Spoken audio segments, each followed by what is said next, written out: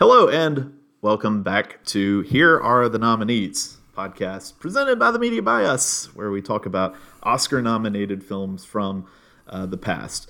At one point, I was thinking of saying the past and present, but that's not really possible unless we are in the nomination phase. Yeah, and who knows if it's really going to be in the present with the way things are going. Right. Although it is fun that we will have at some point this. Do you know when nominations are going to happen in 2021? I think it's supposed to be February, I believe. Oh.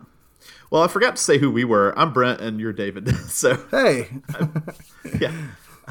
I jumped right ahead there, but yeah. So I guess in February we'll have a bunch of new movies to add to the pool for the podcast, which will be fun.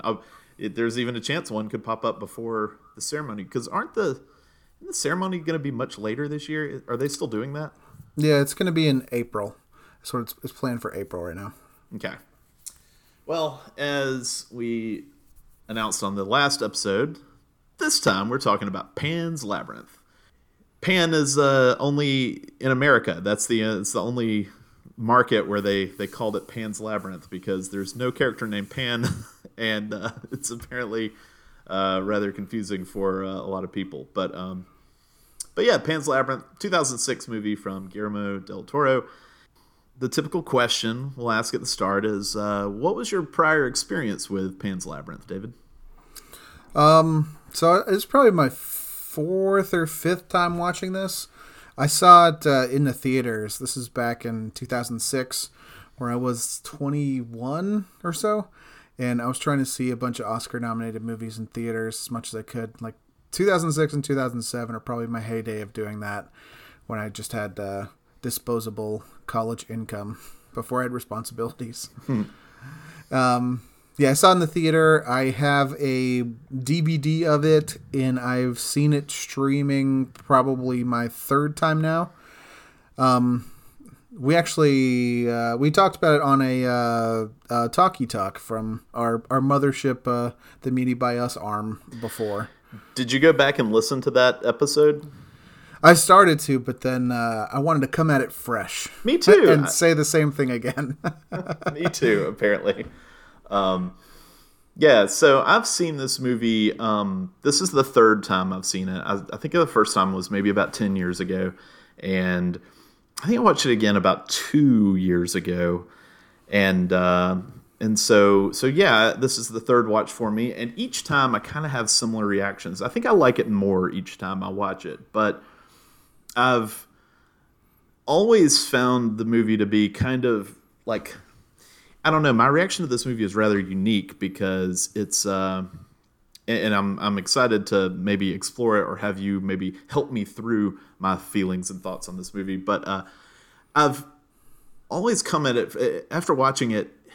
I don't have critiques of the movie really in any way. Like every aspect of the movie, I'm very impressed by, and I like, and I enjoy thoroughly. And yet I come away kind of feeling like I didn't quite know how to put it all together. In like maybe the whole is less than the parts in a way, but not in a significant way. I mean, I think we're going to be talking about a movie that is, at the very least, a display of expert filmmaking, and it's very impressive. But that's kind of always the feeling I've kind of come away from it with. And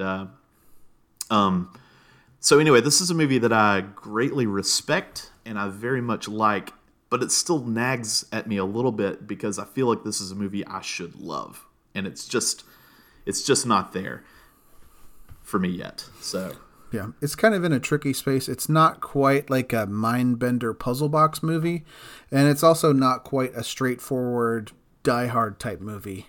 Right. And it kind of, each time I watch it, like the first time, you know, it's very lush, it's very well done, it's gorgeous, and it strikes me as like, oh, it's a simple fairy tale, because, you know, it's all about fairy tales. And the second time you know, I watched it as like, oh, it's all those are all allegories for things in history. And then the next time I watched it, I was like, no, I was wrong. It was fairy tales the whole time. And then I kind of like ping pong a little bit. It's like, does this have the answer to life, the universe, and everything? Like, Or is it just a fairy tale because Guillermo del Toro likes monster movies? The truth is somewhere in between there, but I go back and forth with it. All right. So, what do you like? Have you already said that you're a big fan of this movie? I know from reading Letterboxd that you are. Yeah, I have it as 5 stars, and I have it as my second favorite movie of 2006, behind only Children of Men. Great movie. Yeah, big fan of it. Especially, it's near impossible to do it now, but the experience seeing it in a theater was pretty. It's pretty wondrous. Guillermo del Toro, I think, does a great job of funneling the horrors of the world through a child's perspective. So you get the Spielbergian awe of these fantastical things that are happening, and also, man, does it make the just horrific acts of violence just so visceral and just churns your stomach. So it's a very I think it's very effective as like a very emotional and very visceral movie in that respect. And I think it's very creative. When I finished watching it, I was wondering if it was based on anything or even like an existing fairy tale. And no, that's just Guillermo del Toro's mind, where it came from. The twisted mind of GDT. Yeah, so was there anything, before we jump into the plot, and maybe the plot's a better place to mention this, was there anything that didn't work as well for you this time watching it? No, nothing that appreciable. It's still very well done. The only thing that kind of pales a little bit in comparison is the special effects. It's a Mexican Spanish production, so it's not exactly LucasArts or Weta Studios. You don't notice it too much because so much is practical, which kind of makes it timeless with a lot of the effects. But some of the CGI they do, like the fairy stick insect. Initially flying through the forest is okay, but I really noticed when the insect was on Ophelia's bed and trying to starts interacting with her on the same plane, or some of the fairies, it really seems like they are in different worlds. There's better special effects would kind of integrate that so they feel more physical in that world, and is kind of it kind of looked copy and pasted onto the film rather than having its own shadow, like all the stuff that I'm probably glossing over. I have no idea how any of that works, but it just gave me that feeling. What do you typically do with movies from the late 90s and early 2000s that have what were very good special effects for the time, but also came out in an age which was left in the dust as far as effects go? And I actually don't think Pan's Labyrinth really fits into that. I think its effects are really good for what it is, but even if you can see the seams here and there, but I mean, it's tough because the cutting edge of 1 year 15 years later can look awful in a lot of movies. And so do you judge it sort of on what they had to work with, or do you judge it on the 2021 experience? Yeah, they were too busy figuring out if they could do it. They didn't think about if they should do it. Yeah, I give it a grain of salt. I'm not a big. I don't really care that much if things look too low res, but I do need it to kind of be coherent. Yeah. It's hard to define. It's just does it make sense for my eyes? The things in 2021 I expect to kind of be photoreal almost, or no clipping or anything like that. And the stuff back in here, I do a grain of salt. Even mentioning it now, it's really nitpicking. It's a movie I really love, so it's hard to really nitpick too much about anything that hasn't fared. How about you? Is there anything that worked better or not as good this time? I think like I said earlier, I enjoy the movie more each time I watch it, and I think it worked better for me than it has in the past, even if maybe it's just due to familiarity, but getting back in it and remembering just how awful the captain is, and just how strong of a villain he is. That worked really well for me, and sort of the wonder of going into the labyrinth and meeting the fawn is something that continues to be like a kind of a magic moment. And then the tasks also are visceral and memorable, and the pale man was as heart-stopping as ever. So continues to just improve for me. It's really the one scene of the movie. It's the most iconic scene for me, even though it's Pan's Labyrinth. It's Pale Man's Room that I keep thinking about if I think of that movie. Okay, so let's jump into the plot, and we will, as what I imagine will be usual, we will read through the Wikipedia plot, and whenever the Wikipedia plot takes a break, we will take a break to discuss the movie. In a fairy tale, Princess Moana, whose father is the king of the underworld, visits the human world, where the sunlight blinds her and erases her memory. She becomes mortal and eventually dies. The king believes that eventually her spirit will return to the underworld, so he builds labyrinths, which act as portals around the world in preparation for her return. So, not a lot to discuss. This is done really quickly in the movie, but how do you feel about presenting it this way, where the fairy tale is told to us rather than the movie starting with Ophelia meeting, and then she meets the fawn, and maybe the fawn tells this fairy tale to her. Like, there are different ways you can present this information to us and the characters, and I feel like by starting it off, it's telling us that, I don't know, for me, a lot of people talk about whether Ophelia is imagining everything that's happening or if it's real. And for me, I think this framing at the beginning kind of points me in the direction of we should believe this, because we're being told, those of us who are interpreting the movie are being told to pay attention to this fairy tale about the king of the underworld and whatnot, and this princess. And to me, that's kind of giving a little more credence to what she goes through with the fawn, rather than I wind up not spending as much time thinking about, is Ophelia just imagining all of this? But what do you think about the start?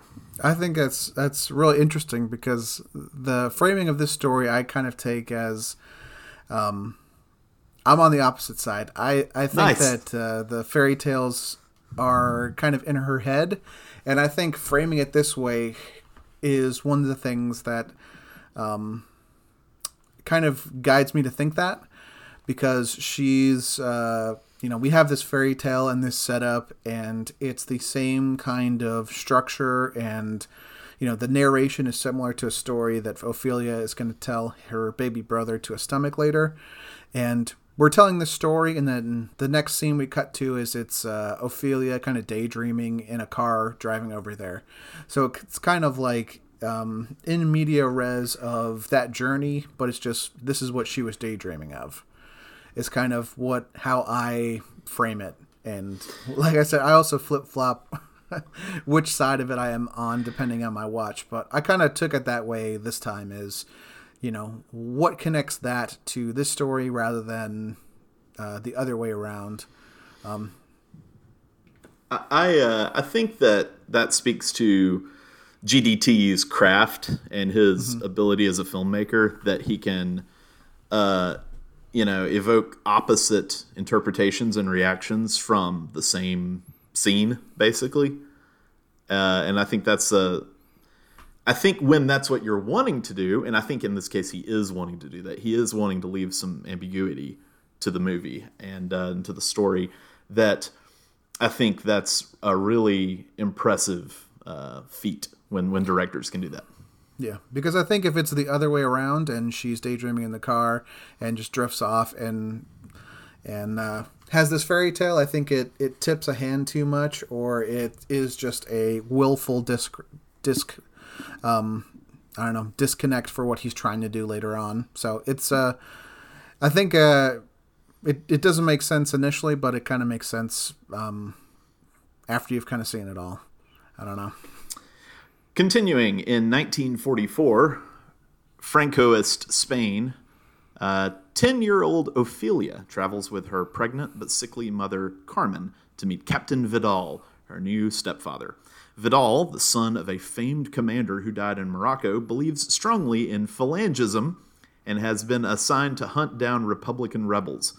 A large stick insect, which Ophelia believes to be a fairy, leads Ophelia into an ancient stone labyrinth, but she is stopped by Vidal's housekeeper, Mercedes, who is secretly supporting her brother Pedro and other rebels. That night, the insect appears in Ophelia's bedroom, where it transforms into a fairy and leads her through the labyrinth. There she meets a faun who believes she is the reincarnation of Princess Moana. He gives her a book and tells her she will find in it 3 tasks to complete in order for her to acquire immortality and return to her kingdom. So here we have sort of the layout of what the movie's going to be about. So I think this is where I'll ask you, I will save it for thematic talk actually, but so we meet Vidal. He's instantly unlikable, and Mercedes is instantly likable, and the mom is just kind of, you can already tell she's kind of be nothing in the plot as far as an active force in any way, at least. And so what do you think about instantly going down into the labyrinth and that? Well, the introduction of Vidal as the stepfather, I think this watch, it was that was one of the most impressive things for me, is him as a character and how they introduce him and how quickly they get you to dislike your main character through. He's standing at attention when the car's driving up and he's got a stopwatch. He says like they're late, and you know why they're late, and you already hate this guy. Let alone when Carmen, Ophelia's mother, asks her to address him as father, not stepfather or anything. Ophelia just walks up to him and doesn't say anything, but extends a hand, and he already is in meeting her, introducing her to like an act of violence, like rips her hand and tells her it's the wrong one and doesn't say anything else. It's like just instantly, within like 30 seconds, this guy is our villain, and he's so villainous. Which the hand thing is apparently a direct reference to David Copperfield. I was going to say scene that. of David Copperfield. I've never read that, so I would not have known that. Yeah, so I really like this part of the movie specifically because I love the kind of concept behind this movie. I love how it kind of lays out how this movie is going to go, specifically with the book of tasks for the faun gives her. And I like movies that have kind of a, I don't know, in a way it's a treasure hunt structure, which is here you're gonna have to do A, B, and C to get the treasure at the end, and the treasure is a life as a princess in the underworld. And I really like that. It gets me excited for the movie because even as long as there's some distance between me and the movie, I never forget the Pale Man, but I kind of always forget what the other tasks are. And then he mentions the thing about the toad, and it gets me very excited to see this like adventure she's gonna go on. Yeah, it's just classic story writing structure too. With the 3 tasks, like the first one's straightforward. The second one is where our hero kind of stumbles, and the third one is not what you think it is, like more than meets the eye. It's and yeah, I'm a big fan of structure in movies and in stories and stuff, and as a big RPG player, I recognize, this is my world. Like, you do your task to get that thing, and you get enough things, then you'll go do the thing. Yeah, it's very satisfying to have those tasks, and each one is visually different, and each one requires different skills or reveals different parts of Ophelia's personality. And yeah, it's a good way to lay out what the movie is going to be.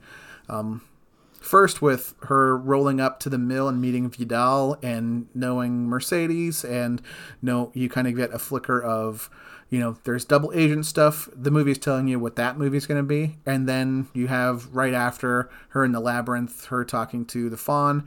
You get what that movie's going to be. Because it's kind of two interlocking, double helix movies going on at the same time. And they're both laying out what's going to happen. Yeah. Ophelia completes the first task, which is retrieving a key from the belly of a giant toad, but becomes worried about her mother, whose condition is worsening. The Fawn gives Ophelia a mandrake root, instructing her to keep it under Carmen's bed in a bowl of milk and regularly supply it with blood, which seems to ease Carmen's illness. Accompanied by 3 fairy gods and equipped with a piece of magic chalk, Ophelia then completes the second task, retrieving a dagger from the lair of the Pale Man, a child-eating monster. Although warned not to consume anything there, she eats 2 grapes, awakening the Pale Man. He devours 2 of the fairies and chases Ophelia, but she manages to escape. Infuriated at her disobedience, the Fawn refuses to give Ophelia the third task. So here, the description kind of breaks the movie up because you do have two interlocking stories. So this focuses on the fantasy aspect of the movie. And so first off, the giant toad. So she has this beautiful dress on and these nice new shoes, and she's supposed to wear it to impress the captain later. It's like Chekhov's dress, right? This is such a nice dress. He's gonna love it. At least she's mindful to at least hang the dress up, even though that goes awry. But at least she attempts to preserve that. But she's unwilling to go into the tree stump without her shoes on, I suppose. And so she leaves those on and trudges through the mud. What do you think about the giant toad? Because I love it. It's so weird, and I love it. And I was just thinking of the dress. Maybe it's just my my triggers as a father, but just seeing it now as a father, I was like her tromping through the mud right before a big dinner or like a thing. It's like, yeah, I get that. It made me feel a lot more for Carmen having a little girl who tromps through the mud. But yeah, I like the first task, and I actually learned that. That is actually how toads vomit. They don't have a vomit. They can't just like regurgitate. If they need to get something out, they spit up their entire stomach and they take something out. Like that's actually based in some kind of scientific fact. I mean, him like turning into just goo in an empty skin sack, that's not real. But okay. I was about to ask how they survive. That doesn't seem like a good biological reflex. Yeah. It's just, I'll die. There's a lot of stomach goose sacks in the swamp that people just never see. Now, I like that. There's obvious, or there's some interesting visual symbolism there about her getting into it. Just physically going down deep, like into the earth to kind of do this task. And she's kind of starting into the journey. She's, fully committing. She's, getting muddy and kind of, getting her toes wet, trying to get after these tasks. I think the next part about the mandrake root is also very interesting because it's the first kind of breaking of the wall between the two stories, in that the Fawn, comes into her bedroom and gives her, something to help her mother, which is unrelated generally to her tasks for the book. So he's helping her out in that regard. And I think it's interesting because that's something that happens more and more as the movie goes along. These two separate worlds start to become more intertwined. Not to a great extent, I don't think ever, but there are bits and pieces there, and that's a cool moment. But then we get to the Pale Man, and so she has to make sure I'm remembering this. She's taking the key from the toad into the Pale Man's lair. Mm-hmm. Okay, so there was one. First off, she sees the table with all the food and everything, and the Pale Man just snoozing over there at the end of the table. And she gets over to the boxes, and I don't think I quite understood why she kind of shook her head at what the fairies suggested as to which box to unlock. Do you remember that? Yeah, yeah, and she kind of just goes with her gut. Yeah. Kind of, I don't know if that's and I didn't pay enough attention to know what symbols were on which thing. I just kind of took it as like a Indiana Jones and Last Crusade thing of, this is the obvious choice. It's the nice chalice, and you go with the wooden thing. To me, it just means that she's going with her gut, that the thing that she's learned, that you can't always trust fauns or the people in her mythologies and fairy tales and stories. You can trust yourself is kind of what she's doing there. I don't know if there's more symbolism to that, but that's kind of just what I took out of it. Well, I did wonder if it was the first indication that she was going to break from the instructions given to her necessarily, because she was instructed to follow the fairies. They would show her what to do. They pointed to the middle. She chose the one on the left. And it's sort of, I think everything with the Pale Man's lair is her kind of thinking, I got this figured out. I'm good at this. After the huge success with the Toad incident, then I don't know. I wondered if she's just sort of getting a little she got confident. Fairy tale swagger going on. Yeah. And so she's like, I'll open up whatever box I want, and I'll have a couple of grapes. Which awakens the Pale Man, and there can't be a more iconic moment in this movie than the awakening of the Pale Man. Yeah. And a more where I'm mad at the main character. Like, as a kid, yes. I was such a rule follower that I'd be like, of course, I'm not going to touch anything. I mean, I don't know if there's like the real world of this story is, I don't know how much she's actually getting to eat. We don't really see her eat that much in the actual, I say real life. A lot of the dinners she either can't attend or she's not invited to. So maybe she just hungry, but, had they, I think, okay, this is going to be a very mild criticism, but had they gone to the trouble of maybe showing us some hunger on her part, I think I might have been less infuriated with that decision. I'm the same way you are. It's like, the rules are very simple. Just go in, get the key, and leave. You see this weird thing sitting over there. It's not moving. So far, you're following the rules. It should be fairly easy it should be obvious to just keep following rules. Yeah, and if you're not an audio learner, there's a visual cue up on this, like the paintings of like, he is going to eat children. He doesn't like food. Yes. He's going to eat children and small things.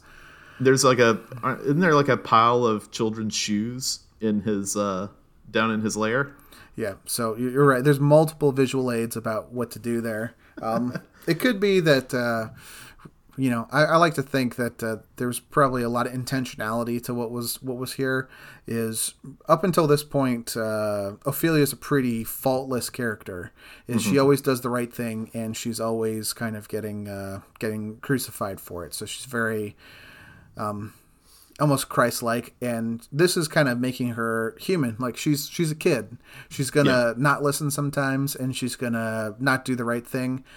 And I think cinematically it shows us the consequences, because for the first task she follows it, and nothing really happens other than she gets muddy.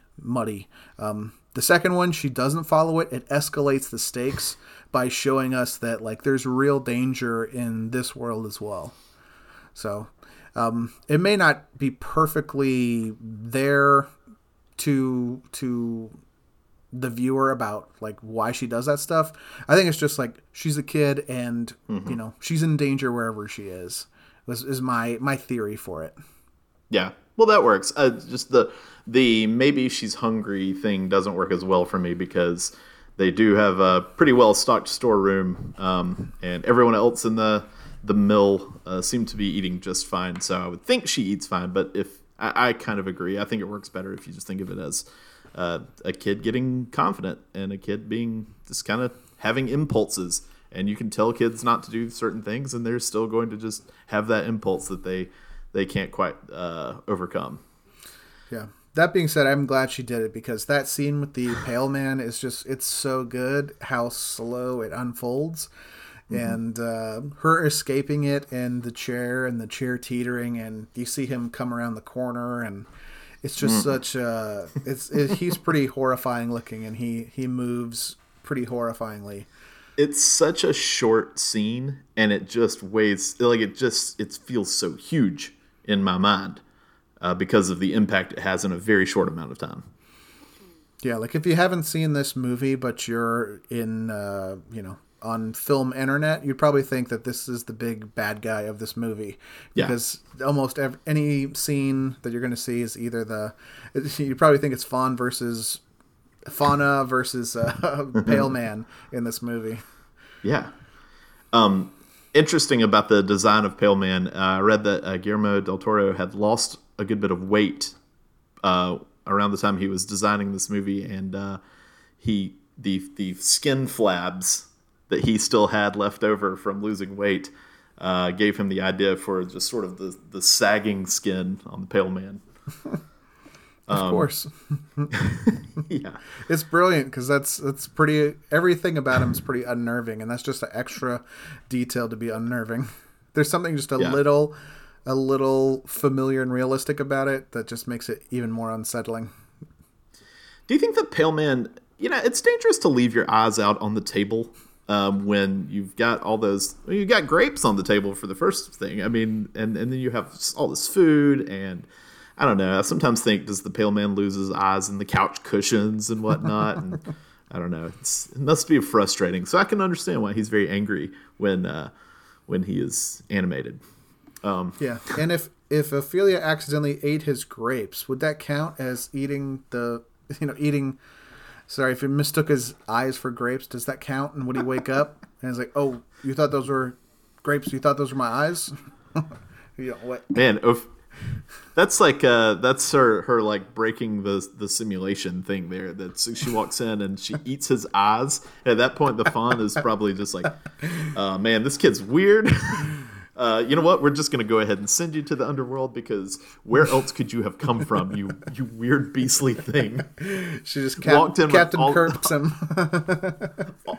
all this delicious food on this table, and you go straight for monster eyeballs. A little weirdo. That's a flex. Okay, so during the time that all this is happening, Ophelia quickly becomes aware of Vidal's ruthlessness in the course of hunting down the rebels after he erroneously murders two local farmers detained on suspicion of aiding the rebels. Vidal interrogates and tortures a captive rebel. He asks Dr. Ferrero to tend to the captive, whom Ferrero then euthanizes at the rebels' own urging. Realizing that Ferrero is a rebel collaborator, Vidal kills him. Vidal later catches Ophelia tending to the mandrake root, which he considers delusional. Carmen agrees and throws the root into the fire. She immediately develops painful contractions and dies, giving birth to Vidal's son. So, this is the section. The bit with the farmers was particularly heartbreaking and just evil. This is really just further establishing what we already suspected about Vidal, which is this is an evil son of a bitch. Yeah. I think the particular way he kills the farmer's son with the bottle is like it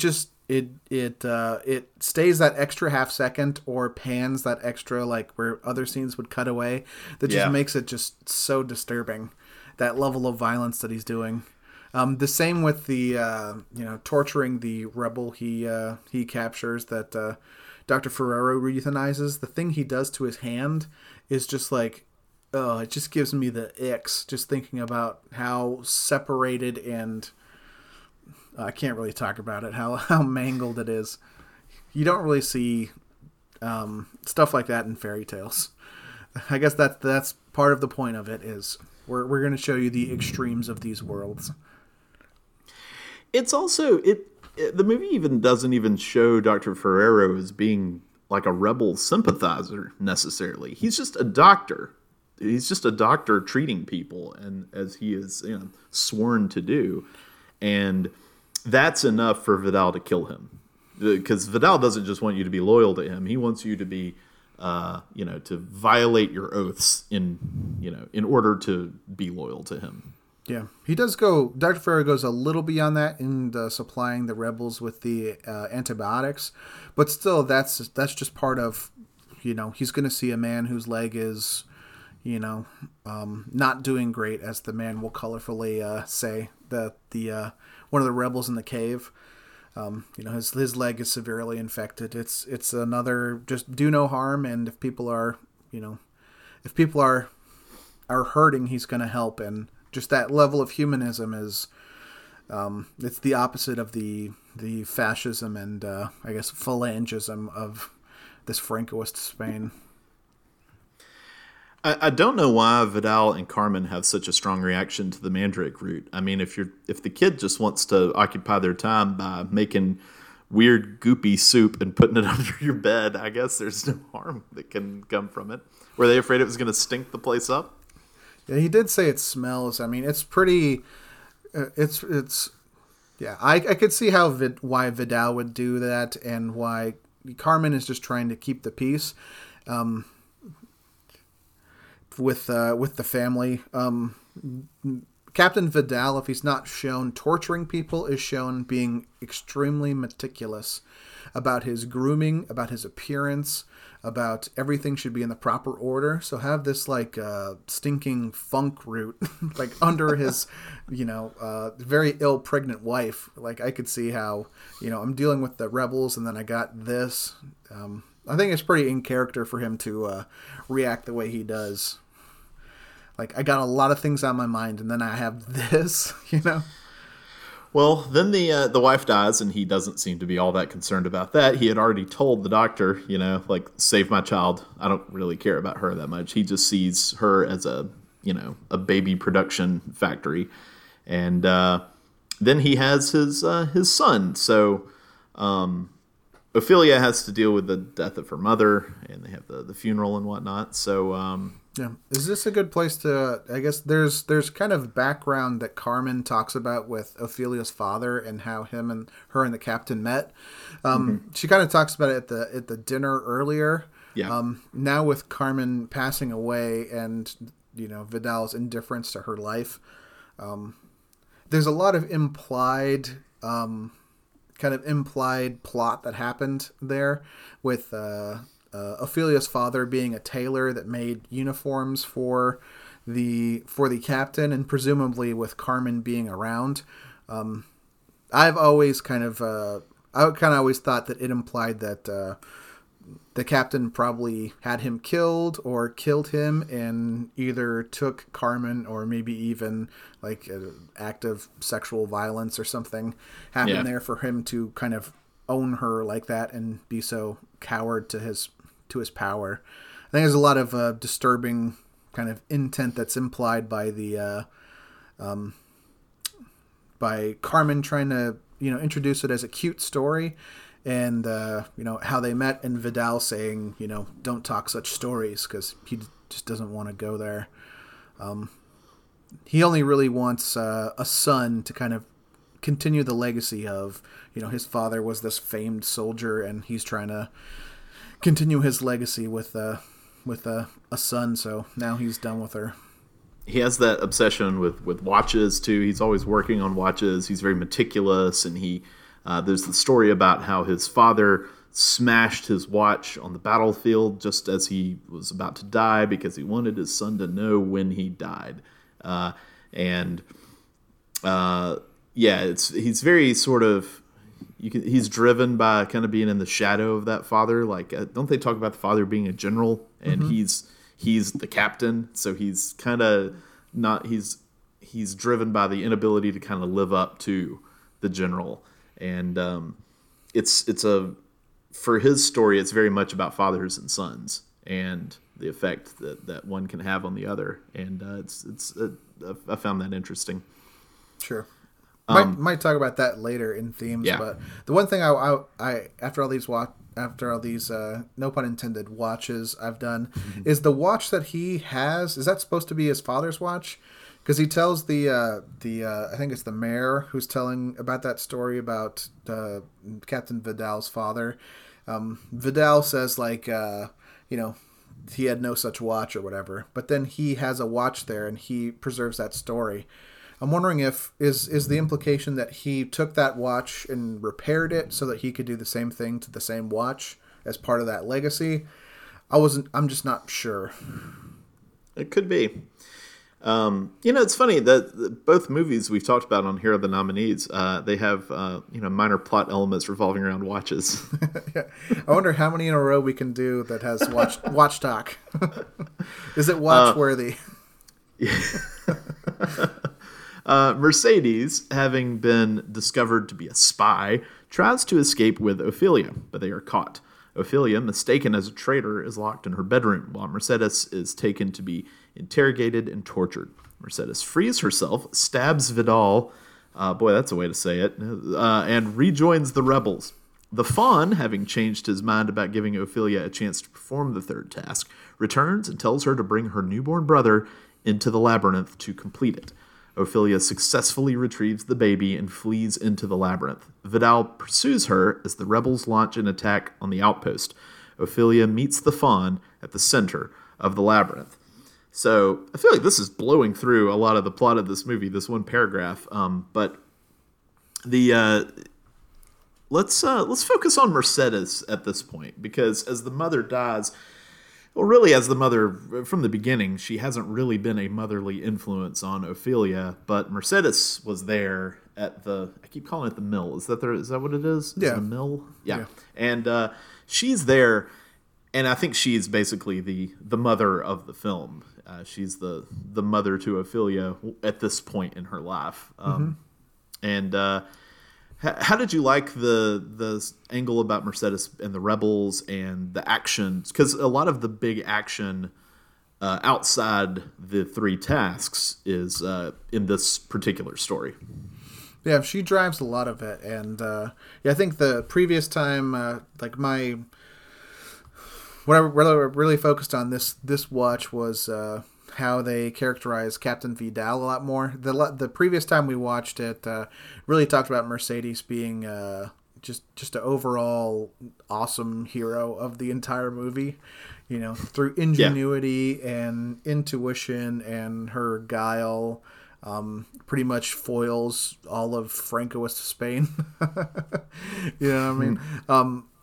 She's a pretty great character and plays the tension of the dual life really well. In her little looks to Dr. Ferrero or them having a prisoner in there, you always kind of have that tension in your stomach. Like, are they going to figure out Mercedes? Because as a viewer, you really identify with her and you're rooting for her. She does a great job, and I love the way she frees herself and uses a symbol of her servitude, like a kitchen knife, just for cutting potatoes as a way to free herself. I think it's pretty poetic doing that, and that's the way that she can go join the rebels. But I think Mercedes is a great heroine character. I do too. Like you said, the tension at the mill kind of revolves around her, even though this is Ophelia's story. When Ophelia is out doing tasks for the Faun, you feel the tension surrounding Ophelia and her decisions, and is she going to survive this encounter with the Toad or the Pale Man or whatever? Whereas at the mill, Ophelia certainly has some danger that she's exposed to, but it's really Mercedes that causes you to kind of hold your breath at times. That is she going to get caught? Is she? Because it's established early that she is, a spy, and she is a really great character for maintaining that tension. Yeah, and that tension ratchets up, and the stakes get higher when Dr. Ferrero is found out and killed. And how he figures it out is, with comparing the two antibiotic ampules. So that the captain's not a dummy, and he already knows that there are people in the mill that are, working with the resistance. So I think Guillermo del Toro does a great job of ratcheting up that tension on a character we love, because he's already killed a member of the resistance, somewhat passive member of the resistance, and we have our beloved Mercedes right in the firing squad. Speaking of the resistance, do these guys just like live just at the boundary of the woods or something? They always seem to be in whatever direction someone rides out into the woods. They always seem to be right around the next tree or something. And the camera pans and like, oh, there was 100 people right here. Where do they come from? Excellent hiders. They are really good at that. There's one scene in the movie, and I think it's the attack on the outpost where you see the explosions in the woods from the rebels, and they're very colorful. And I read that they had to kind of create fake explosions there. I mean, not like movie fake, but just like they couldn't use regular pyrotechnics because there was a severe drought at the time this was being filmed, and so there was a danger to setting off little explosions in the woods. Obviously, yeah. Which is interesting. So she, how about the scene where she steals her brother from her stepfather's room? She does what? She Ophelia, gets her brother. Yeah, Ophelia. Sorry, I thought you were talking about Mercedes. I whiffed a whole. I saw the extended version of this where there's a weird side plot about Mercedes stealing. No, where Ophelia steals her baby brother. Yeah, like a little Metal Gear Solid side story right there. Yeah, knocking on, or Last of Us, like knocking or throwing a rock in the other direction, kind of thing. Yeah, I mean it's pretty cute. I don't think there's any actual tension of thinking that she's going to get found out right there. No. Like we have our 3 quests. Like we got to go do this. That would be very disappointing if the fawn wants the baby brother and you're wondering why, and then she just gets caught by the stepfather. That would be. Yeah, so like you said, there's no real doubt that she's going to make it out of there. But anytime Vidal is around, though, there is, I think, tension for me. Where even if I know she's going to escape, I'm still wondering what awful thing he's going to do to her or some other random person just in the midst of that escape. So that's fair. Okay, the fawn suggests drawing a small amount of the baby's blood, as completing the 3rd task and opening the portal to the underworld requires the blood of an innocent. But Ophelia refuses to harm her brother. Vidal finds her talking to the fawn, whom he cannot see. The fawn leaves, and Vidal takes the baby from Ophelia's arms before shooting her. Vidal returns to the labyrinth's entrance, where he is surrounded by rebels, including Mercedes and Pedro. Knowing that he will be killed, he hands the baby to Mercedes and asks that she tell his son the exact time of his death. Mercedes refuses, telling him that his son will not even know his name. Pedro then shoots Vidal dead. So first off, the fawn's task. Again, this is just more of a comical criticism of the fawn, but people might be more willing to draw an amount of the baby's blood if maybe you had a syringe instead of a large knife that you retrieved from the pale man who's used it for God knows what. So I don't know. I feel like if you're trying to suggest, although obviously the real test here is to see how she will handle that task. Yeah, and what's important here is not that it's a baby, so that's like, that's the symbol of innocence there. But also it's a baby that she's resented. So it's not just that she has fond memories of the baby and it reminds her of her father. We have none of those scenes. She resents the baby for, he says, when you come out, don't hurt my mother. And that's exactly what the baby does. And she's still not harming him in kind of theme speak. On the other hand, we're probably not going to see a child cut open a baby. That would be beyond like an R-rated movie.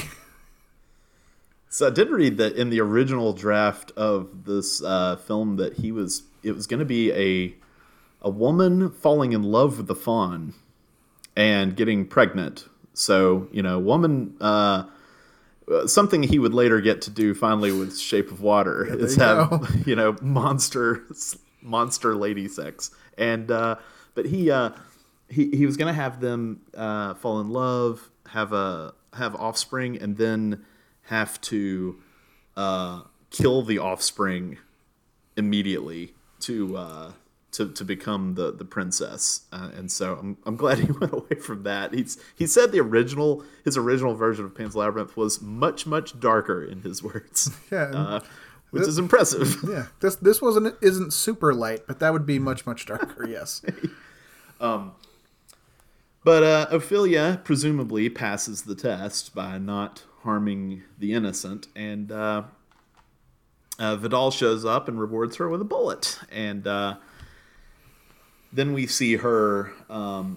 I guess we don't cut back to her just yet, because we didn't mention that the movie starts with an image of Ophelia dead or presumably dead on a stone pillar or tablet of some sort,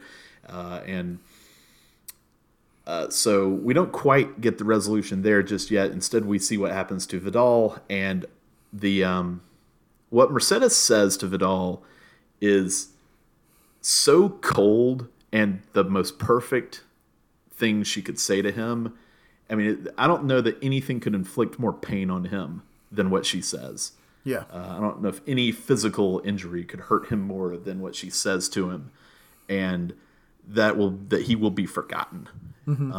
Which is after watching him just commit atrocity upon atrocity for this entire movie, it's very fulfilling to see him get his that punishment right there. Yeah, she's been around him, so she knows his most perfect weakness, and just abuses it right before he dies, and it's just perfect poetic revenge on this guy that we have seen heaps of atrocities he's committed in the name of legacy, and to see him get his most perfect just desserts that's a super satisfying part of that movie. And especially him, he kind of goes, I don't know if he goes a little crazy or whatever. He's not really interested in the rebel attack anymore, and he's just kind of looking for his son. He kind of knows he lost there, in that he let someone close to him who he didn't consider even a person, take advantage of him and scar him physically. We know how meticulous he is, and then he's kind of just flailing at that point. He's so controlling throughout the movie that he walks out, he assesses the situation, he knows he's going to die, and he still tries to exert some control over the situation by giving instructions to his killers as to what they will do once he is dead. And I love that they just reject that completely. And I like in the rain how when he comes out of the entrance of the labyrinth, they're all just silently looking at him like it's just a perfect portent of doom right there for him, and a justice of doom, a doom of justice, whatever you call it. But it's kind of just picture perfect there. And also, if you weren't quite sure how you would feel about the rebels executing the captain, Del Toro has him shoot a little child in the back right before, so it makes it a little easier to go down. Yeah. Mercedes enters the labyrinth and comforts a motionless but breathing Ophelia. Drops of Ophelia's blood fall down the center of the spiral stone staircase onto an altar. Ophelia, well-dressed and uninjured, then appears in a golden throne room.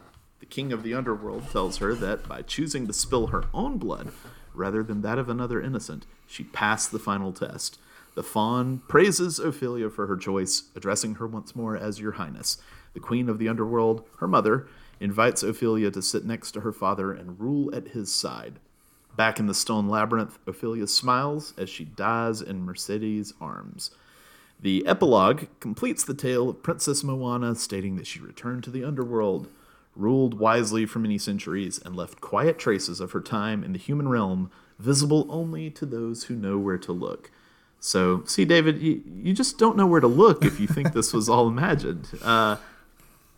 There's the flower, the beautiful flower from where she hung her dress on the tree. Yeah, I think this last scene, as well as the first scene, is the biggest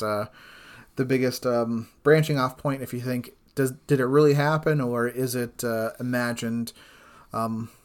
especially with considering that first scene and kind of the bookends of, we're seeing her kind of Rosebud style at the end and then coming back to it. I guess spoiler alert, Citizen Kane. you go back to Rosebud, but yeah, that you have that vision, which I think is upon this view and just my take that it's not really happening, that she's kind of thinking back on what happened, and her mind is, this is my thought, I think her mind is structured with these fairy tales, that she's kind of confronting this trauma that happened and putting these magical touches in it. I think one of the things that kind of tipped it in that direction for me is that the queen is her mother. Carmen is the queen.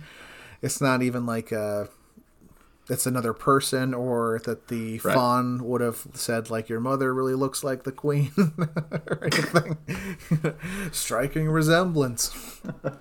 Yeah, I think kinda, that is like a dream. You're populating these figures with people from your life, kind of thing. And maybe the king there, we never meet her dad. That could be Right. what he actually looked like. I don't know. I think that is definitely the biggest clue towards her imagining it. But I think Del Toro puts clues for both interpretations in the movie, and I think they're there for a reason, and I think it's there so that we're not sure exactly, and maybe we're not supposed to be sure. Maybe being sure isn't. Maybe it's the spinning top at the end of Inception. Spoiler alert, and we're not. Maybe it doesn't matter if she really is the princess of the underworld, because she lived her life as if she were, and she made decisions as if she were, and so I don't know, but I do like the ending a lot. Yeah, it's a nice grace note for the movie that does end in the death of a child, that he's at least painting some kind of happily ever after. Whether it's imagined or real, it's at least something that is a little bright in the dimness of the ending. Well, I think we've already covered whether we think this is real or imagined, and we landed on different sides of that coin. The fun part is that Guillermo del Toro in interviews has a side, and he said that it's real, which I would expect him to think that. I'm not saying he's wrong or anything. Obviously, he's the master, and I'm just someone who's watched it. But I think he's a strong filmmaker, and I think he knows the film that he made, and I think he is interpreting it as a viewer kind of on his own. Like, I think he knows that he made a film that can be interpreted both ways. I don't think he's telling people they're wrong if they think it's imagined. And I think he's said as much in the interview that he it can be there's kind of clues for both, and he thinks it's interesting people having different things. So that's definitely intentional. Yeah. And the movie is powerful enough in both, regardless of how you interpret that. So I had one question, and it's not in our notes first, so I want to get to this first, because it wasn't covered in the plot description. The story about the blue rose on top of the mountain. Mm-hmm. How would you connect that to this movie? Because it's a fairy tale that is highlighted. So what's your take on that one? Where the story, as a reminder to listeners, is there is a rose that grows on top of a mountain, and the thorns are poisonous. However, if you pluck the rose, I believe you are granted immortality, and the rose has never been approached or even sought after because of its poisonous thorns. Yeah, I'm going to be honest. I don't really have a good answer for what it's supposed to represent. I could spin something about, I don't know, actually leading a pure, innocent life, or, it's a parable for the rule of Spain in World War II. But I honestly don't have a good theory for what it means. Do you? My hunch was maybe it's very simple, but maybe it was something that leads Ophelia to her final decision in the third task, which is, if you're not willing to represent, or if you're not willing to risk some self-harm, then you're never going to gain. If you're not willing to risk harm to yourself, at least you're not going to gain that which is what you seek the most, that which is most valuable to you. And so I think when she is willing to put herself at risk, really over and over again in the movie, but ultimately there with her baby brother, then that's the only way she maybe can believe that she can become the princess of the underworld and return to being Moana, is by seeking the rose in a way rather than staying clear. Sure. I think that's a really keen observation there. The rose is probably the end of her journey there, where she's returned with her, with her baby brother at the end to the magical kingdom, and she has to make the ultimate sacrifices right there in front of it. So, the biggest, I mentioned at the start that I've always had kind of trouble putting this movie together, and I've kind of always seen this as two really good movies, individual movies inside of one movie. And there's the story of 1944 Spain, and then there's the story of Ophelia and the Faun and the fairy tale. And it's not that I think they don't work well together, but I am wondering what your thoughts are about why this setting is paired with this fairy tale. Sure. So I think it goes to what I think the overall theme is for the movie, which I think is the power of stories.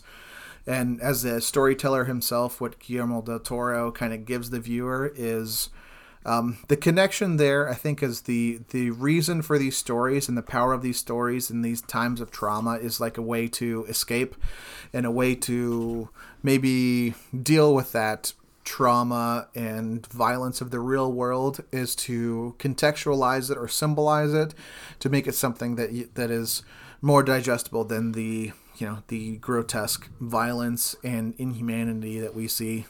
So we have stories that Ophelia both tells and is following that kind of distract her from the brutality of living with this tyrant who's willing to kill someone at a moment's notice. Her life is constantly in danger, and I think it's could be a coping. This is part of why I think it's not real.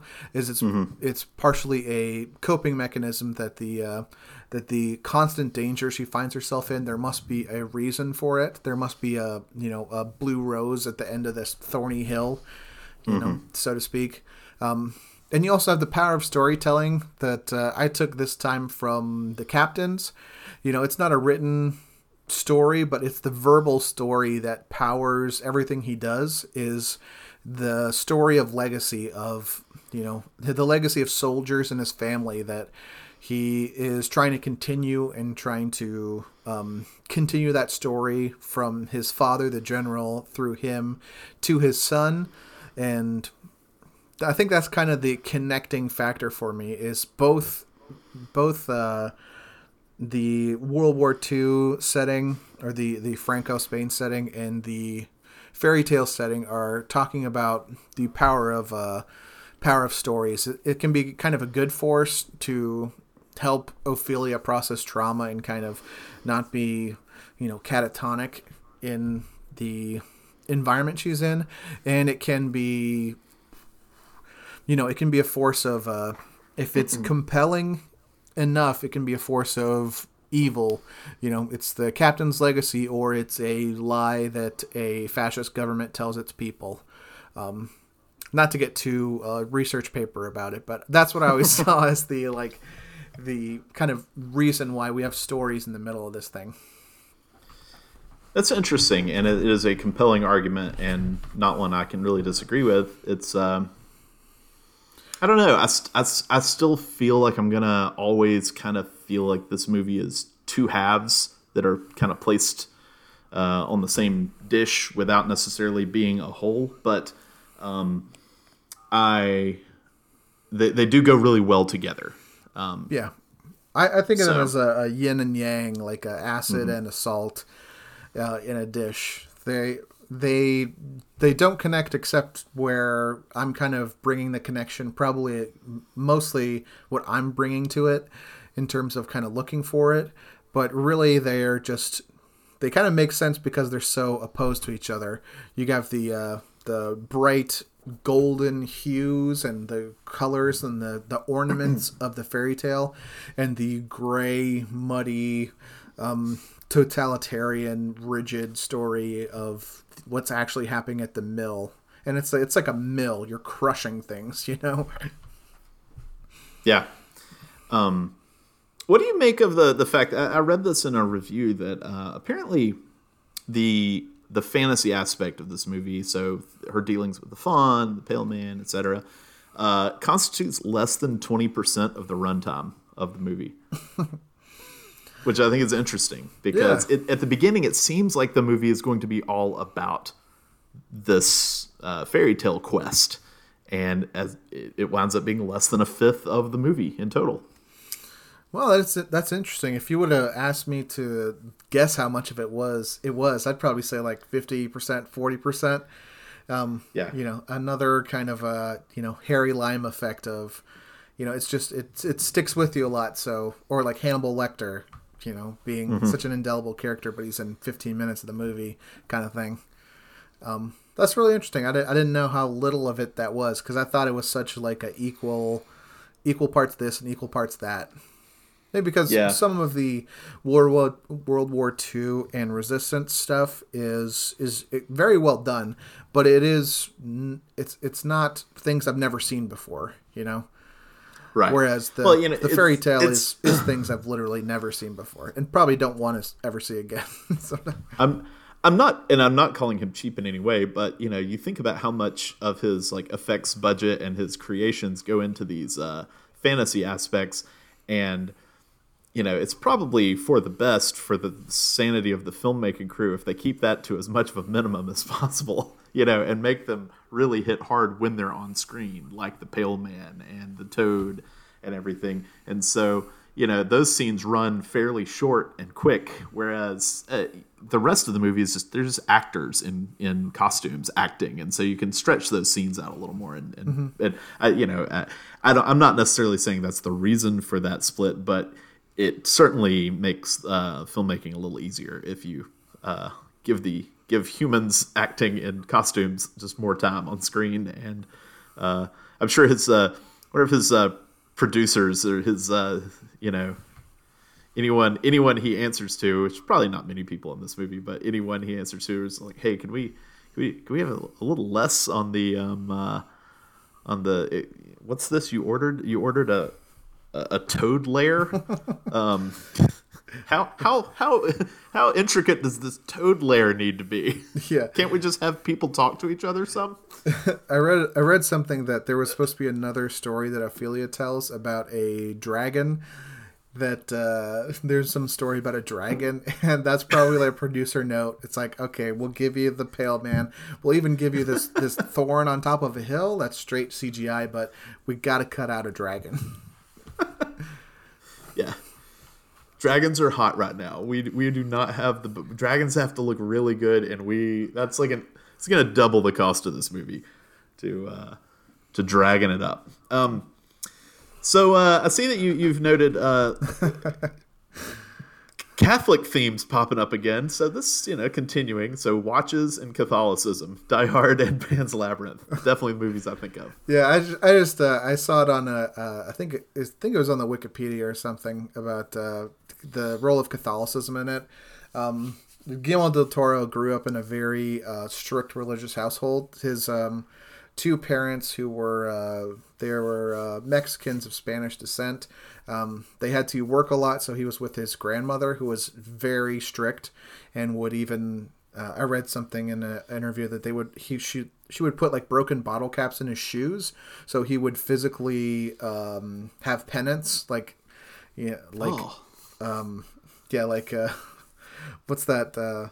The Dan Brown style. The Da Vinci Code. Da Vinci Code style. I think it's called a cilice. Yeah. That he straps to himself. So that's kind of where he grew up. So what he considers this a profane film, which is either a castigation or a criticism of the church, and specifically called out the Pale Man preferring children was a criticism of the Catholic Church, which is is pretty pointed and pretty, I guess, obvious in hindsight. But maybe one of those things was just kind of a subliminal thing you could pick up on. I don't have too much to talk about it. The article also says that his buddy, one of his three amigos, Alejandro Gonzalez Iñárritu, does consider it a Catholic film. That it is. There's a lot of Catholic themes in it. Like, it's not just a profane rejection of Catholicism, but you could read Catholic morals in it. And I mean, she is a Christ-like, a John McClane-like figure. Yeah. You can make that argument. So yeah, I had to bring that up because I saw it in it again. So just touch on it briefly. All right, let's get to the Oscar nominations, as this is an Oscar-nominated movie. Otherwise, we wouldn't be talking about it. So it was nominated for 6 Oscars, and it won 3. So I don't know how these are organized. Are these by prominence, I guess, or I think that's the way. I think I did the order here, and it was maybe the order they're given out in the ceremony, or I'm not sure, but.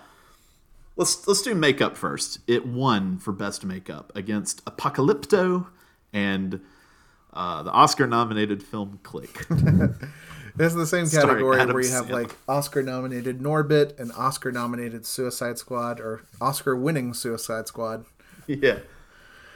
This one's pretty obvious for me with all the practical effects.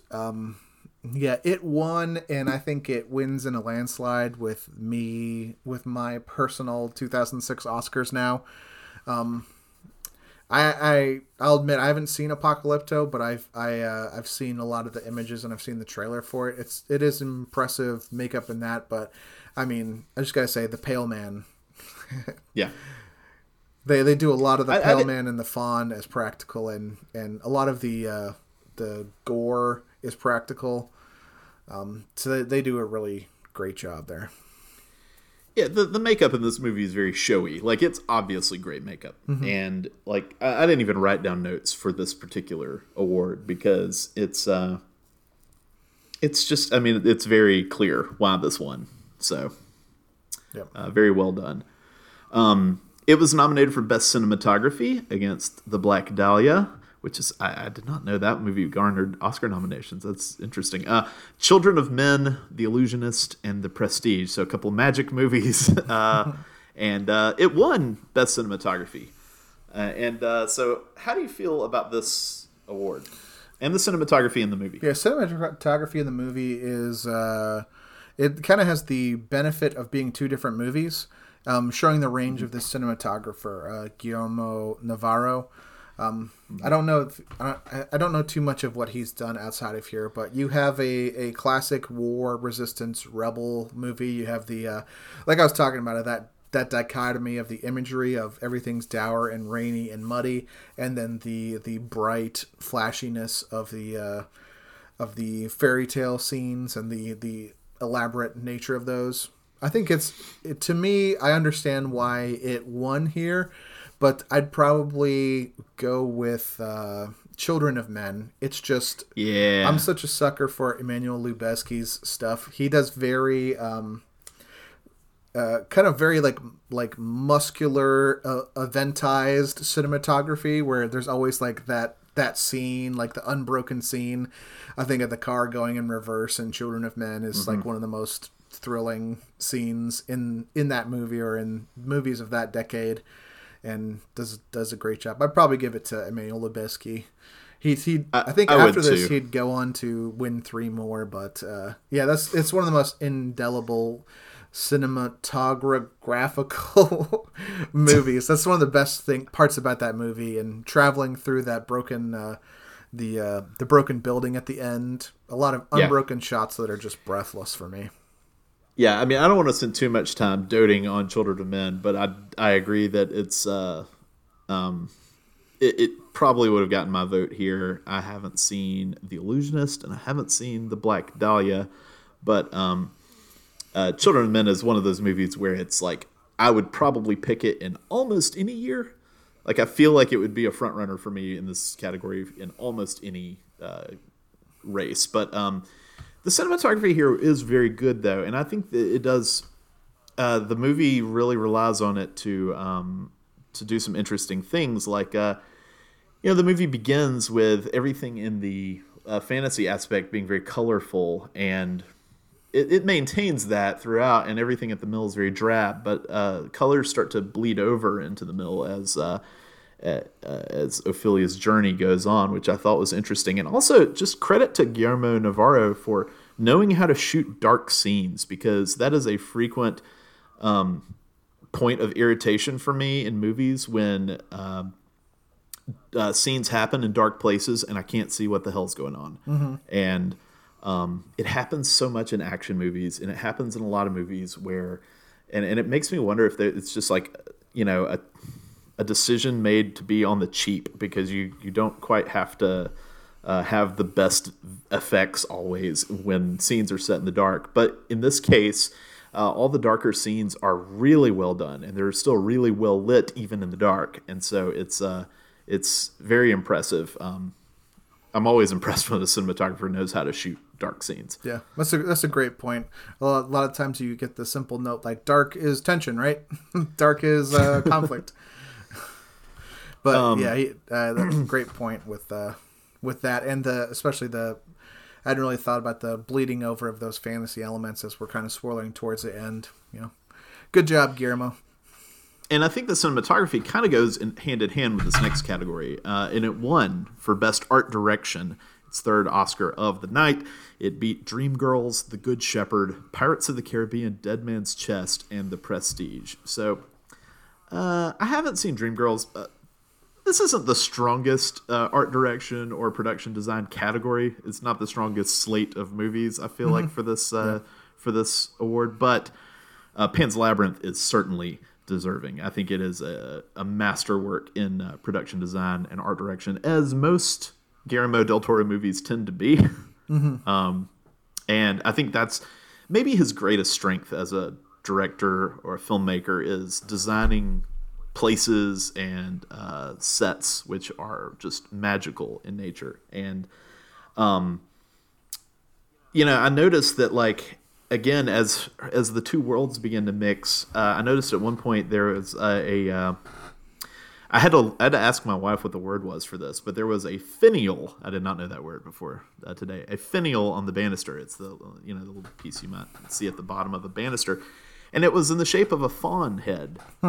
And that was at the mill. And so there are kind of interwoven references to the fantasy aspect of this movie in the real life aspect, or in the real life set design. And I think that's really impressive.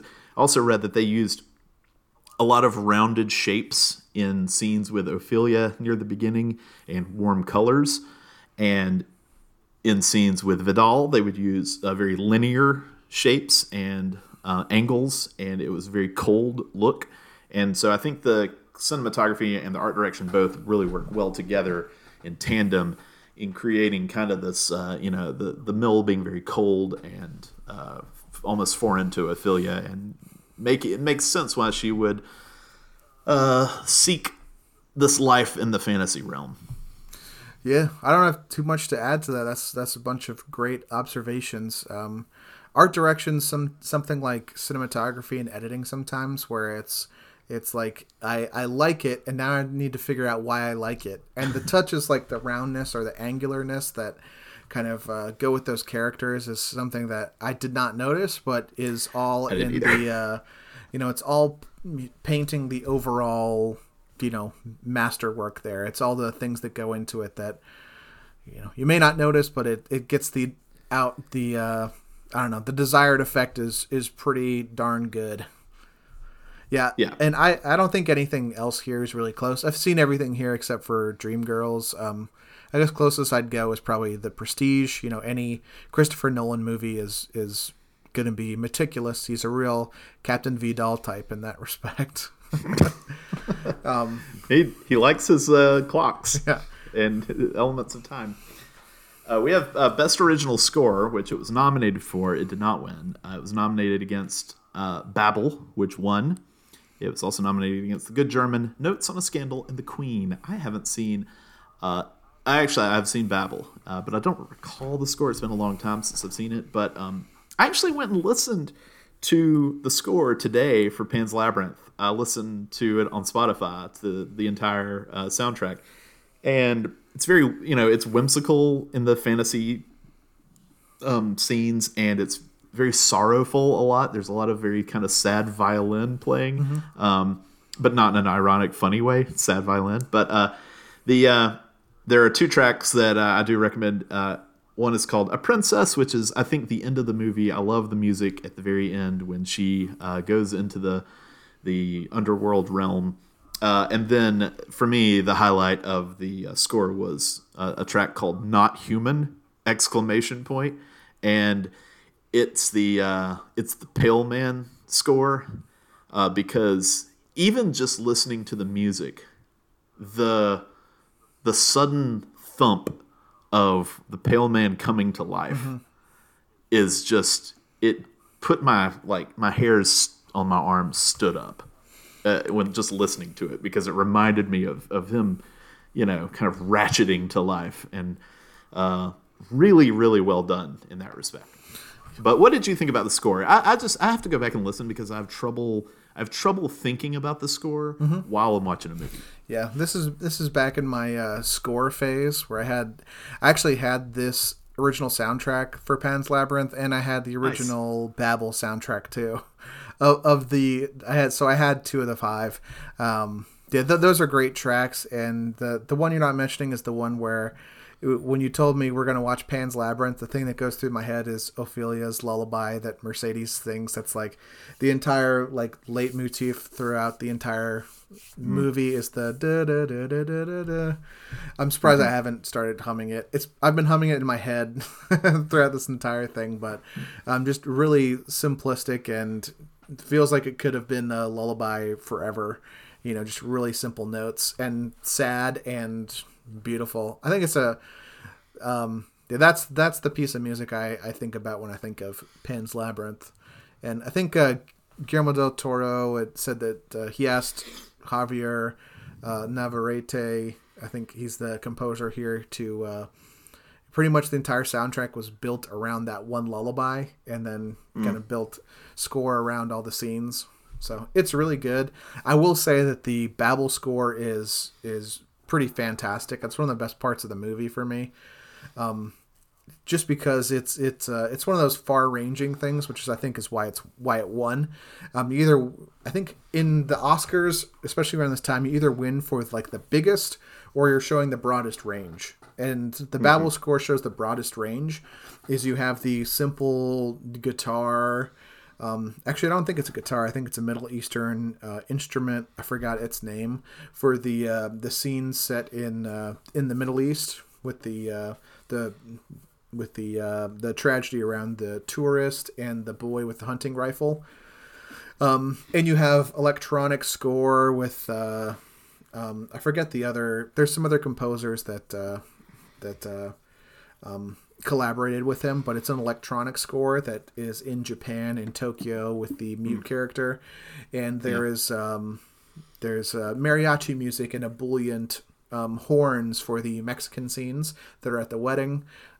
It probably shows the widest range of any of these, but and if it's Gustavo Santaolalla. I know I'm pronouncing that wrong, so I apologize, but his guitar-driven score is also in Brokeback Mountain, which is a great score, and in Last of Us, he does the score for those games, and kind of does a great job with the guitar, or at least that guitar-sounding stringed instrument, giving it a lot of soul in that score. So this is back in my score phase, where I have this album, and I have some favorite tracks for the Babel one. So I might still give it to Babel, but the Pan's Labyrinth score is also phenomenal. And what I think is maybe the biggest surprise, in that it was nominated for 6 Oscars. It was nominated for Best Foreign Language Film and did not win, which I think is kind of a surprise, given the fact that it's a six-time nominee. It was nominated against After the Wedding, Days of Glory, which is an Algerian film. After the Wedding's from Denmark. The Lives of Others, which is from Germany, and it won. And then it was also nominated against the Canadian film Water, which, I don't know, I just chuckle at the fact that there's a Canadian film that's just called Water. And I don't know what that is like. And I'm guessing it must be from Quebec to be a foreign language film. It's actually a Hindi movie. Is it really? Yeah. There's some kind of...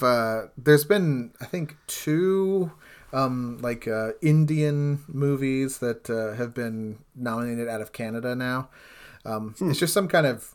I don't know if it's I don't want to call it a technicality, but it's just like a co-production where there's some setting, but it's mainly in Hindi. Well, I will say I've seen After the Wedding and I've seen Pan's Labyrinth, and of the two, I would vote for Pan's Labyrinth, even though I did very much like After the Wedding.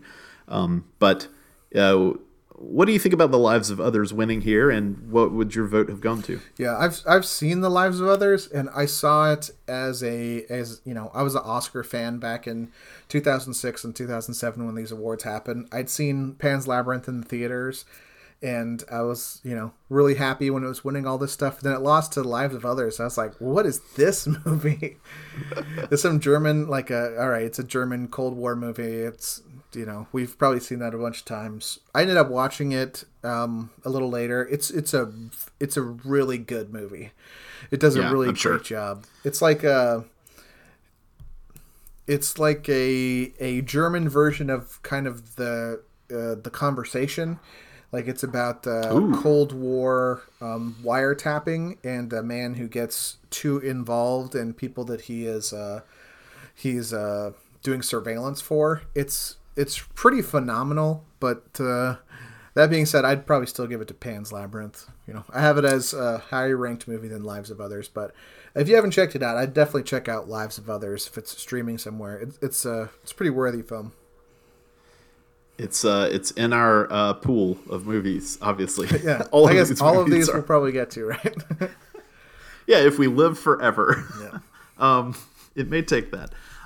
Best Original Screenplay was the final nomination, which is pretty impressive for a foreign language film. And it was nominated against Babel, Letters from Iwo Jima, Little Miss Sunshine, and The Queen. And Little Miss Sunshine won Best Original Screenplay. So what are your feelings on this category? Yeah. I don't know. I kind of know why Little Miss Sunshine won. It's in all these movies, it's kind of the feel-good one. And it's kind of, in the original screenplay, there's kind of a slot for this kind of winner of like the quirky one can win an original screenplay. It's kind of like the next year we have Juno winning the same Oscar in kind of a similar way. It's kind of the quirky and not disturbing or violent or depressing one out of this whole bunch. Or, The Queen's here too. I guess that's not violent or depressing, but it's The Queen. We know what that movie is. Little Miss Sunshine is a well-written script, and it's very quirky and very individualistic, but I don't know. I haven't seen it since I first saw it. I wonder if it would lose some of the luster like some of those movies tend to do.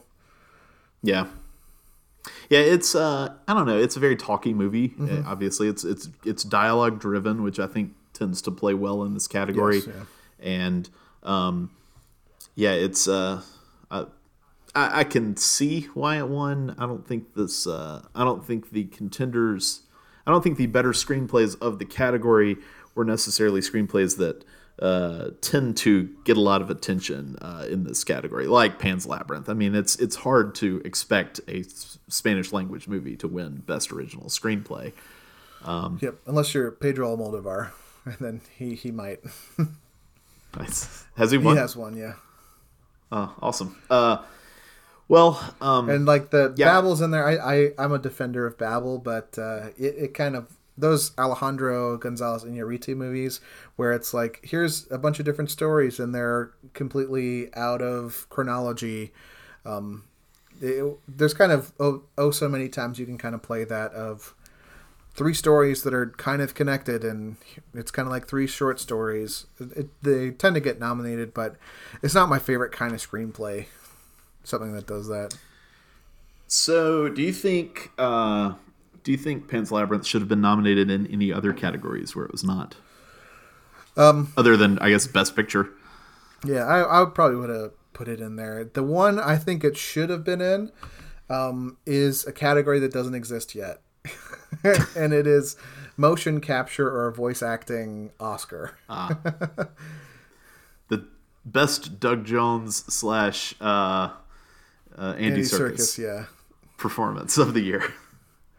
Yeah, I'm down with that. So we'll round off here with our final thoughts, and that's where we talk about the cast, and then we'll finish with a little GDT talk, and then delve into the silliness of the database. So first off, the cast. So we have Ivana Baquero as Ophelia.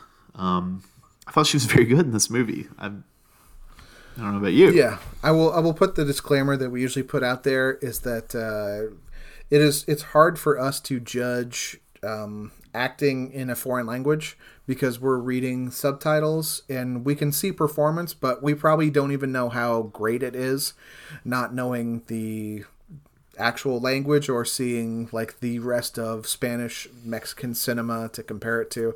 So I'll just put that little disclaimer in there. If it seems like we're not going, or I'm not going too far in depth into it, it's because I don't really have the too much of the ability to say what parts of the Castilian dialect that they mastered, because there's definitely a Barcelona accent to a lot of these people. Like, I'm not going to be able to adequately tell how great they did at that. Well, and I'm spending a good portion of this movie reading subtitles, and so I can't watch them as much as I can, but I can't watch them 100% of the time.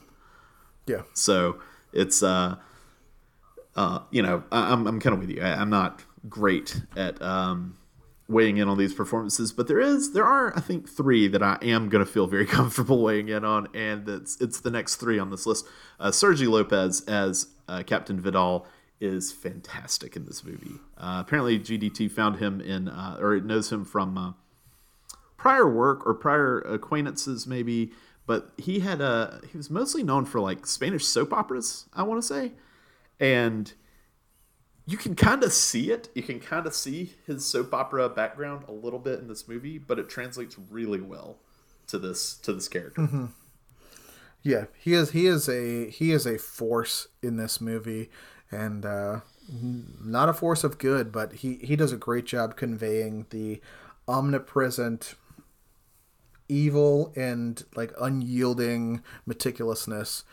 He does that really great. A lot of great physicality he brings to it in shaving or standing completely, straight, waiting to meet the Ophelia and her mother. Just the way he walks, and you hear the leather like cinch and crunch, and he's just like a force. Mm-hmm. As Mercedes, we have Maribel Verdú, who I also think is very, very good in this movie. However, not my favorite Maribel Verdú performance, because she's incredible in Y Tu Mama Tambien. Oh yeah, that's right. Oh my gosh, I didn't place her at first. She's in a very different kind of capacity here. Yeah. She's a great heroine that's got to wear a bunch of hats, right? She's the spy, she's the mother, she's the spy for the other side. She's the mage. She's trying to be unassuming and still being powerful. I think she's great in this movie. She's probably the closest I would have to like a actual acting nomination to getting like supporting actress or so. I think she's really good.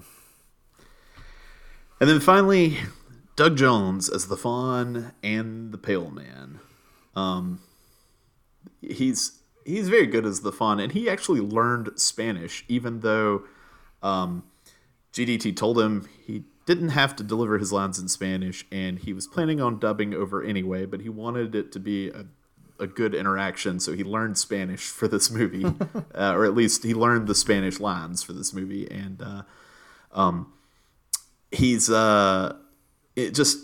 he's very good as the Fawn, but my goodness, his 5 minutes as the Pale Man, or ever how long that took, is just incredible. Yeah. Yeah, he's completely unnerving as the Pale Man. I'd say I almost prefer him as the Fawn, though.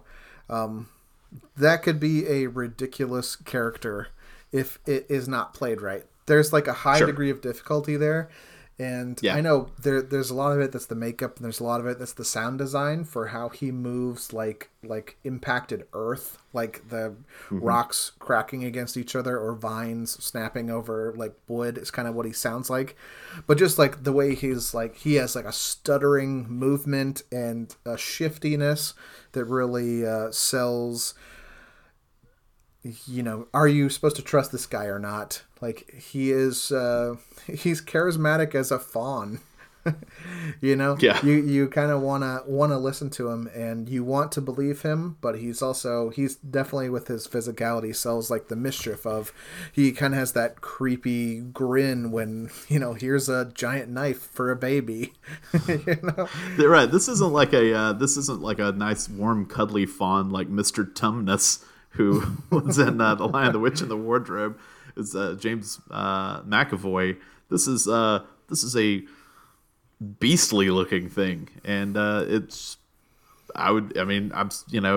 would have any good reason to just be terrified of this thing as soon as she saw it and run from the labyrinth. But you're right, and you're right about the degree of difficulty. The Pale Man is obviously the more kind of juicy, the one that's probably both more fun to play and easier to play. Yeah, because it's I've compared, like, going back to like Daniel Day-Lewis and Gangs of New York is it's a good performance. It's a very good performance, but it's also the one that's probably the easiest for him because it's just pure intensity the whole time. Whereas something like Phantom Thread is a little quieter and a little more difficult, and so that's a performance that impresses me more. And I think you make a good point about these two being kind of, I don't know, I see them in a similar way.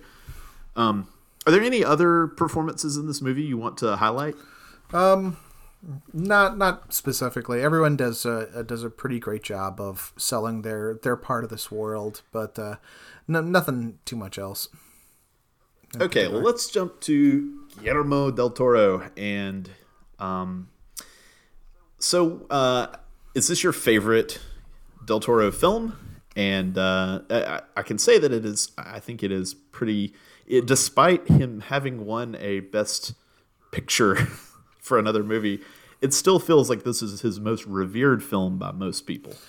Yeah, well, a lot of the times you don't win the Oscar for your best movie; you win it for the movie after that, where it's like he doesn't have an Oscar yet. I mean, The Departed is good, but is that really Marty's best movie? Like, probably not. Right.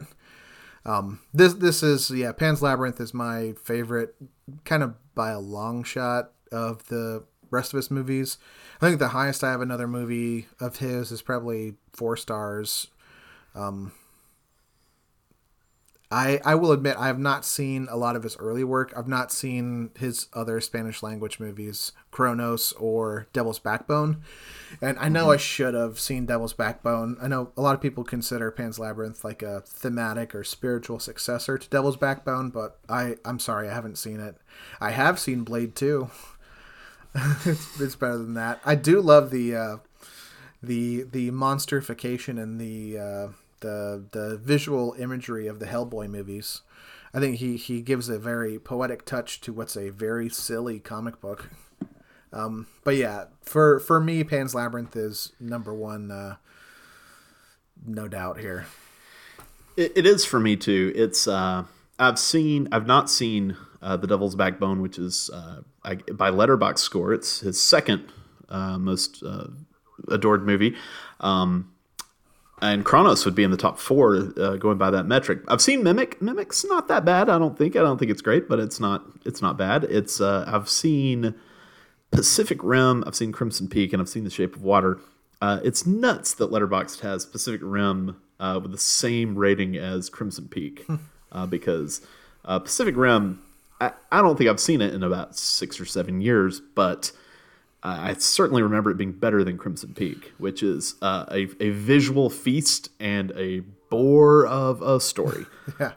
Where Crimson Peak is just like, or not Crimson Peak, Pacific Rim is just nonstop fun for like 2 hours.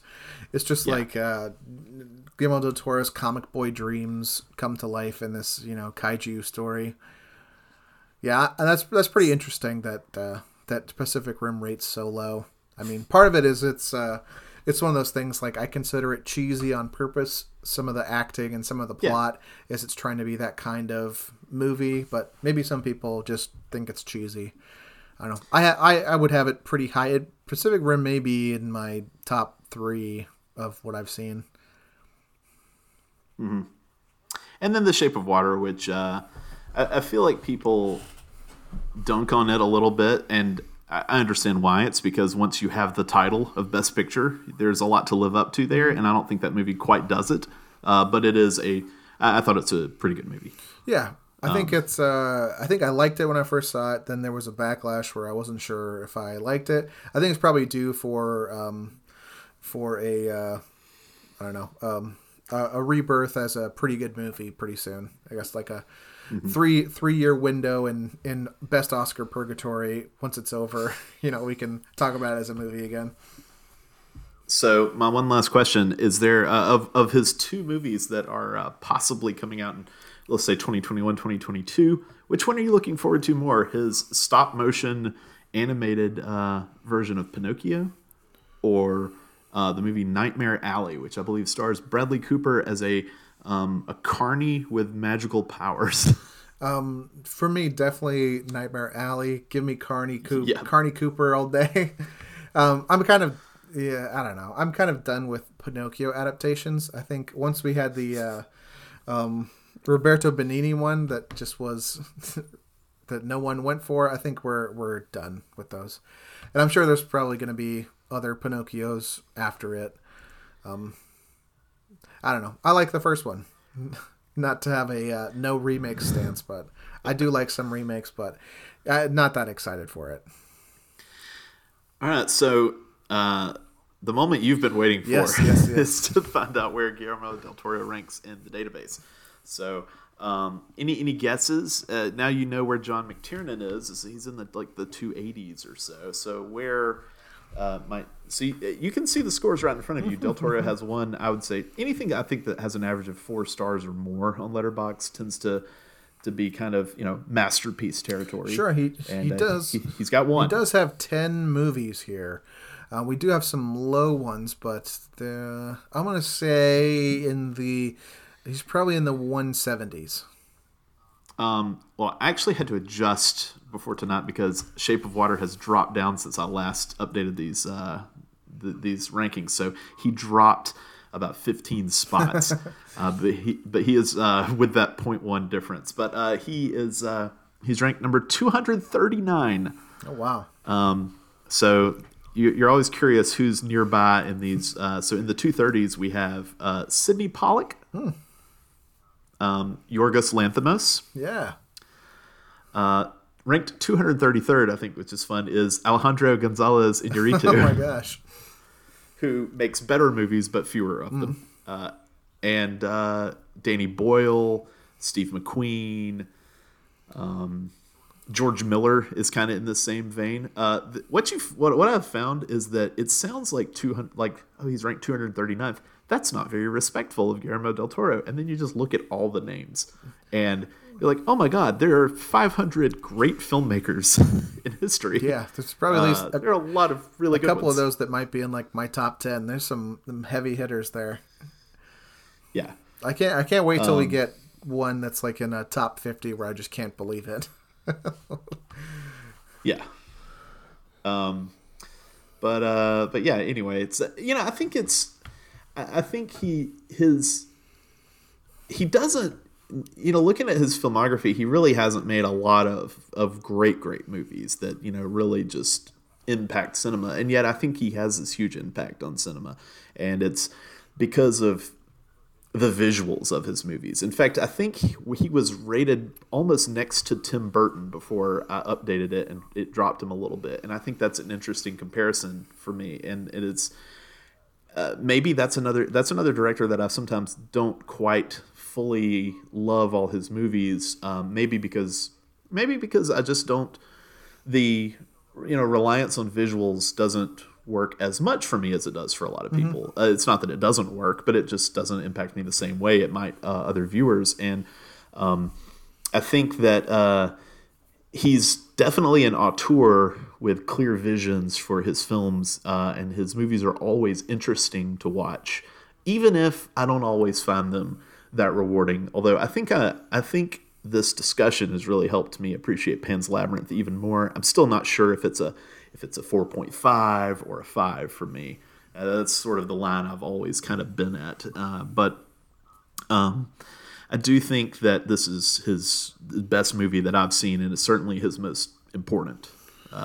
Yeah, I think you make a great point there. I think he has an outsized influence of just how good his movies are. Of thinking back of them, I can think of what all these movies feel like. You know what I mean?